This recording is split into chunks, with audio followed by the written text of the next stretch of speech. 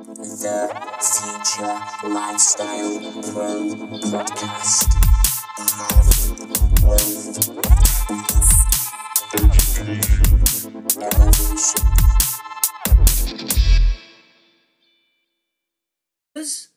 It's me, Matthew. How are you doing today?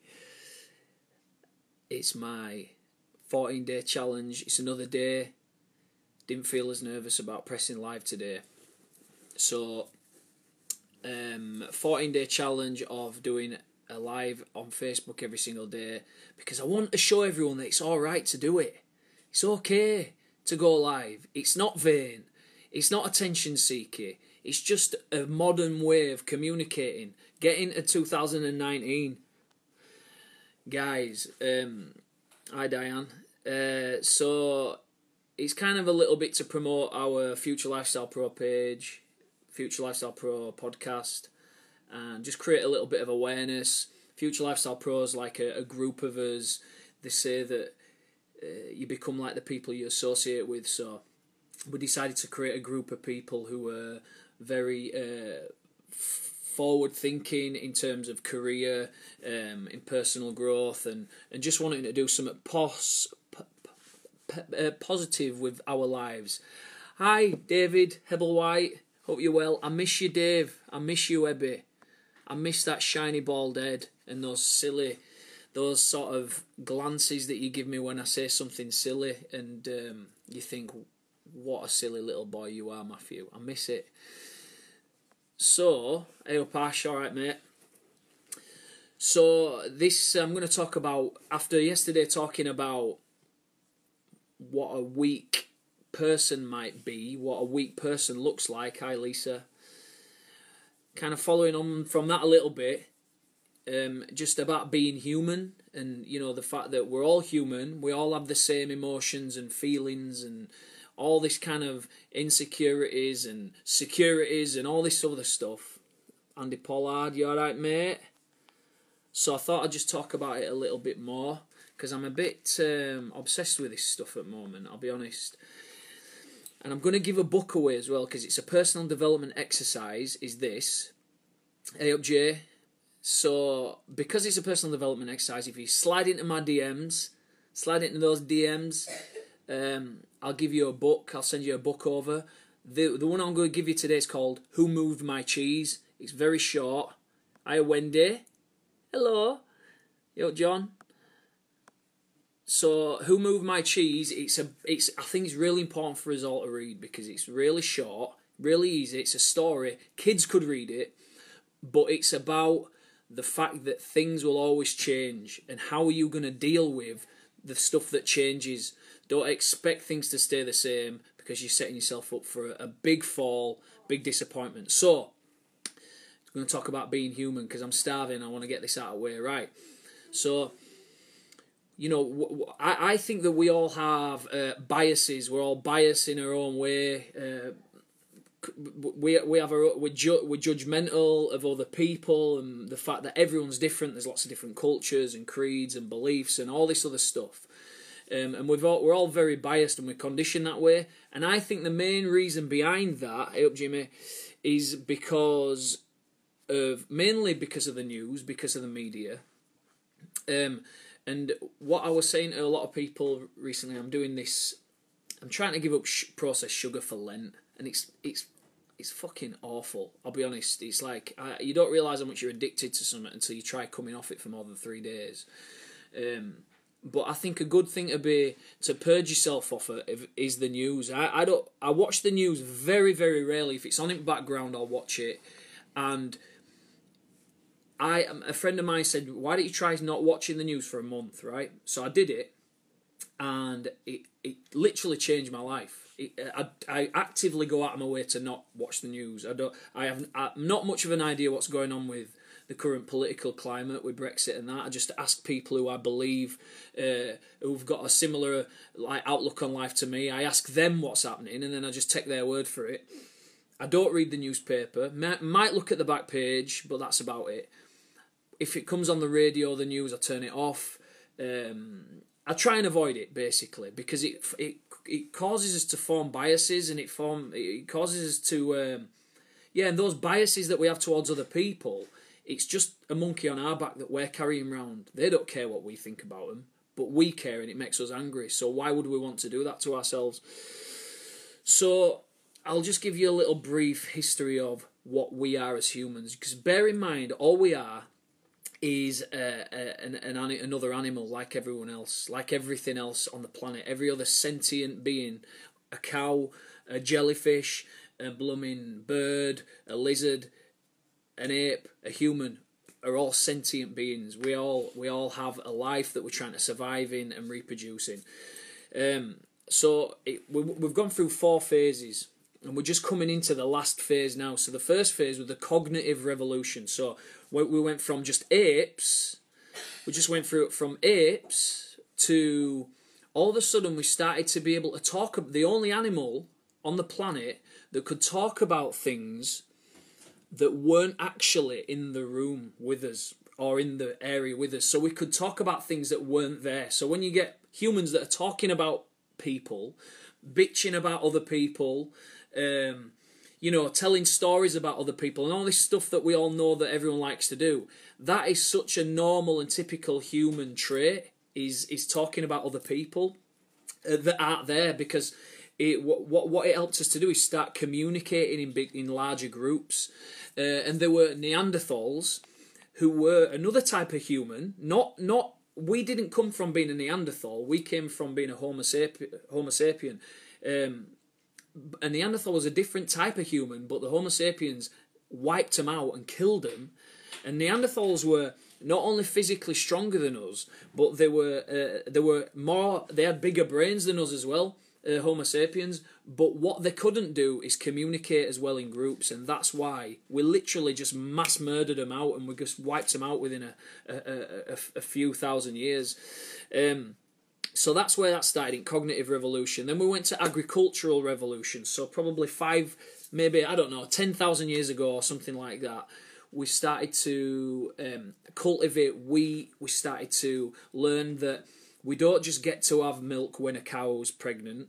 If we do this certain process to a cow, we can actually drink milk whenever we want. Or we started to be able to grow wheat all year round and start to live off the land and cultivate things for our own benefit, rather than just allowing Mother Nature to take care of it all.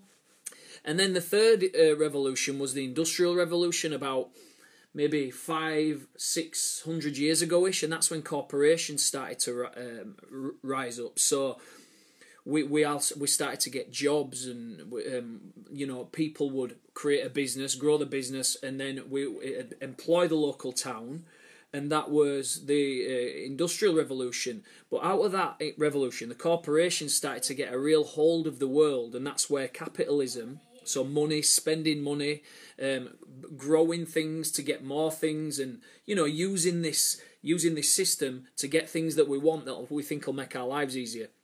That's where that came from the Industrial Revolution, and we're just moving into now the data revolution. So where things we'll no longer need people to run businesses. We'll no longer need people to run factories like we did before. We always needed manpower for farming, for industry, but now we don't. We don't actually. Well, we're going to start to not need manpower anymore. So what we're going to do, I don't know. But what they're saying is there's going to be for the first time in history, a useless class of people, where there's going to be people that are genuinely not needed for anything other than just consuming. So we've so what we are is an animal that can tell stories, and one of the best stories that we have, the most successful stories we have, there's many. Religion's an example of a story. Films are an example of a story, but we can see them on a screen. The most successful story is definitely money. Money does not exist in its tangible form. If you gave a £10 note to a monkey and told that monkey you can buy hundreds of bananas with this, they'd tear it up or if you offered them a £10 note or a banana, they would eat the banana and throw the £10 note away, because it has no intrinsic value. But money is an example of a story that humans have been able to create to create some kind of control and value. And another example is a flag, a country. So, you know, we all like to be patriotic, and you know, I love my country, England. I love my town, Bradford, even though I don't live in Bradford anymore. But I do feel an affiliation to my country and my town, but it's really, that's a story as well. The flag, when you look at the English flag or whatever country you're from, what are you actually looking at? What does the flag represent? It's just a story that the powers that be of not conned us, but they've convinced us that we have to follow a certain set of rules and do certain things in order to stay true to the flag or true to that creed. You know, people have been sent to die in wars for centuries in the name of a king that they've never even met, for example. It's an absolute load of bollocks, if you ask me. So that's what we are good at, is telling stories. We've become conditioned over the last 500 years by capitalism, and capitalism's a story as well. Capitalism tells us that we're individuals. You're an individual. If you want to go travelling, you go travelling. If you want to wear that kind of clothes, you wear that kind of clothes, because you're an individual. You can do whatever you want. You can move out if you want. You don't need your parents anymore. You don't need looking after by your family anymore. But what that started to do indirectly is it started to create more, turn us all into individuals. And humans, for thousands upon thousands upon thousands of years, have worked in groups and have relied upon each other as groups. You know, family units would all stick together. The grandma, now old people almost get cast aside by society. They just kind of, yeah, you just sit in front of that telly. You just sit in front of that telly, love, and, you know, we'll feed you until it's time for you to die. That's what happens with old people these days. But what they used to do is they would be the ones they'd be like helping the young mums to birth the children. They'd be helping discipline the young mums, in helping them breastfeed the children for longer, because it's not easy breastfeeding, or so I'm told. So there was an actual tangible use for old people thousands of years ago, but that's not needed anymore because of all these other systems, these capitalistic systems that we've developed. So what it's led to is being more isolated as individuals, which, you know, with so much things going on, we've got social media accounts to manage, we've got bills to pay, families to maintain, children to keep happy. You know, they're at the whims of all this advertising, and all their friends are buying all this awesome stuff, and they're getting all this awesome stuff and having all these awesome experiences. So you feel pressured into maintaining a brilliant life for your kids, and all these other things, these pressures that we've got, and it's too much for our Homo sapien brain. We're just an animal. We've still got an animal brain, and it's too much for it to take, and that's why there's so much stress. There's so much stress and anxiety these days. I'm 36 years old, and you know, even I've suffered from stress and anxiety, and I would consider myself quite strong in that kind of way usually, but it gets all of us. I know so many people suffering from stress and anxiety and depression. It's becoming an epidemic. Why? Because we're not only losing touch with who we actually are as humans, but we're losing touch with our smaller family unit and the people around us that we actually need. So what we start doing is we start looking for friends, we start looking for groups of friends to be our peers, and what that does is that makes us more. So if you're a parent, let's just say, if you're reliant so much on your friends for acceptance and love, it's a tightrope really, because what they will do is, you know, everyone's life is different. Somebody might go off travelling. Well, your source of love and companionship now has gone. That's a big deal to a human. Just wait a second, guys.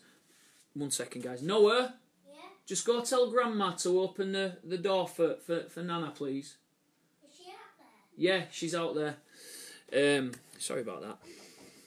So when we're young and we don't have a family in particular, because we've come away from being a family unit these days because of capitalism, because you're an individual now, what you start to do is look for acceptance, or this is what I did anyway. You start to focus more on acceptance from people rather than being success orientated, and take your career in a more positive direction. What is actually more important to you is just being accepted by people. So British values. Let's talk about British values, because I hear this a lot. There's different groups of people. There's different groups of people in every single country, and British values. People coming to our country have to adopt British values. But the way I see it is, British values. Britain is the demographic of people that are there now. The people living in this country right now, they are Britain. Whether you like it or not, Britain is not 50 years ago. Britain is not the 1990s. Britain's not Tony Blair and his piece of shit campaign. Britain's not... it's not Winston Churchill. It's not us winning World War II. It's now. Britain is right now. So the people who have values of actual good values, that is British values, right? And I don't know whether you agree or not, but if you don't agree, tell me. Explain why. Ultimately, an example, of a story, what I see a lot, the politicians, I will wear a poppy because of my respect for the men that went to die, but they were tricked in going to die. They were told a story that the country's going to value them and all this stuff. The people who went and died in war, that we wear a poppy to remember, they were told a story by powerful people that the name's going to be remembered forever, and that's another example of a story that we get told. All we are is urbanised humans. Urbanised humans are pretty much like an animal in a zoo. You see an animal in a zoo, you know that they're subdued. You feel that they're not living life to the fullest. But what we actually are is urbanised humans. We're just animals that are subdued, and we're not living to how our brains are wired. So don't worry if you feel stressed and anxious, because it's normal, because society is not designed for our brains are not designed for the society in how it is, because all we are is a storytelling ape. Guys, sorry if there's been any background noise, it kind of put me off a little bit, but I'll catch you later on. Don't forget to like Future Lifestyle Pro page. Don't forget to subscribe to the podcast. Have a nice day, and if you want the book Who Moved My Cheese, which is about handling stress, and it's a very short book, slide into those DMs and I'll send you it straight over. I love you. Bye.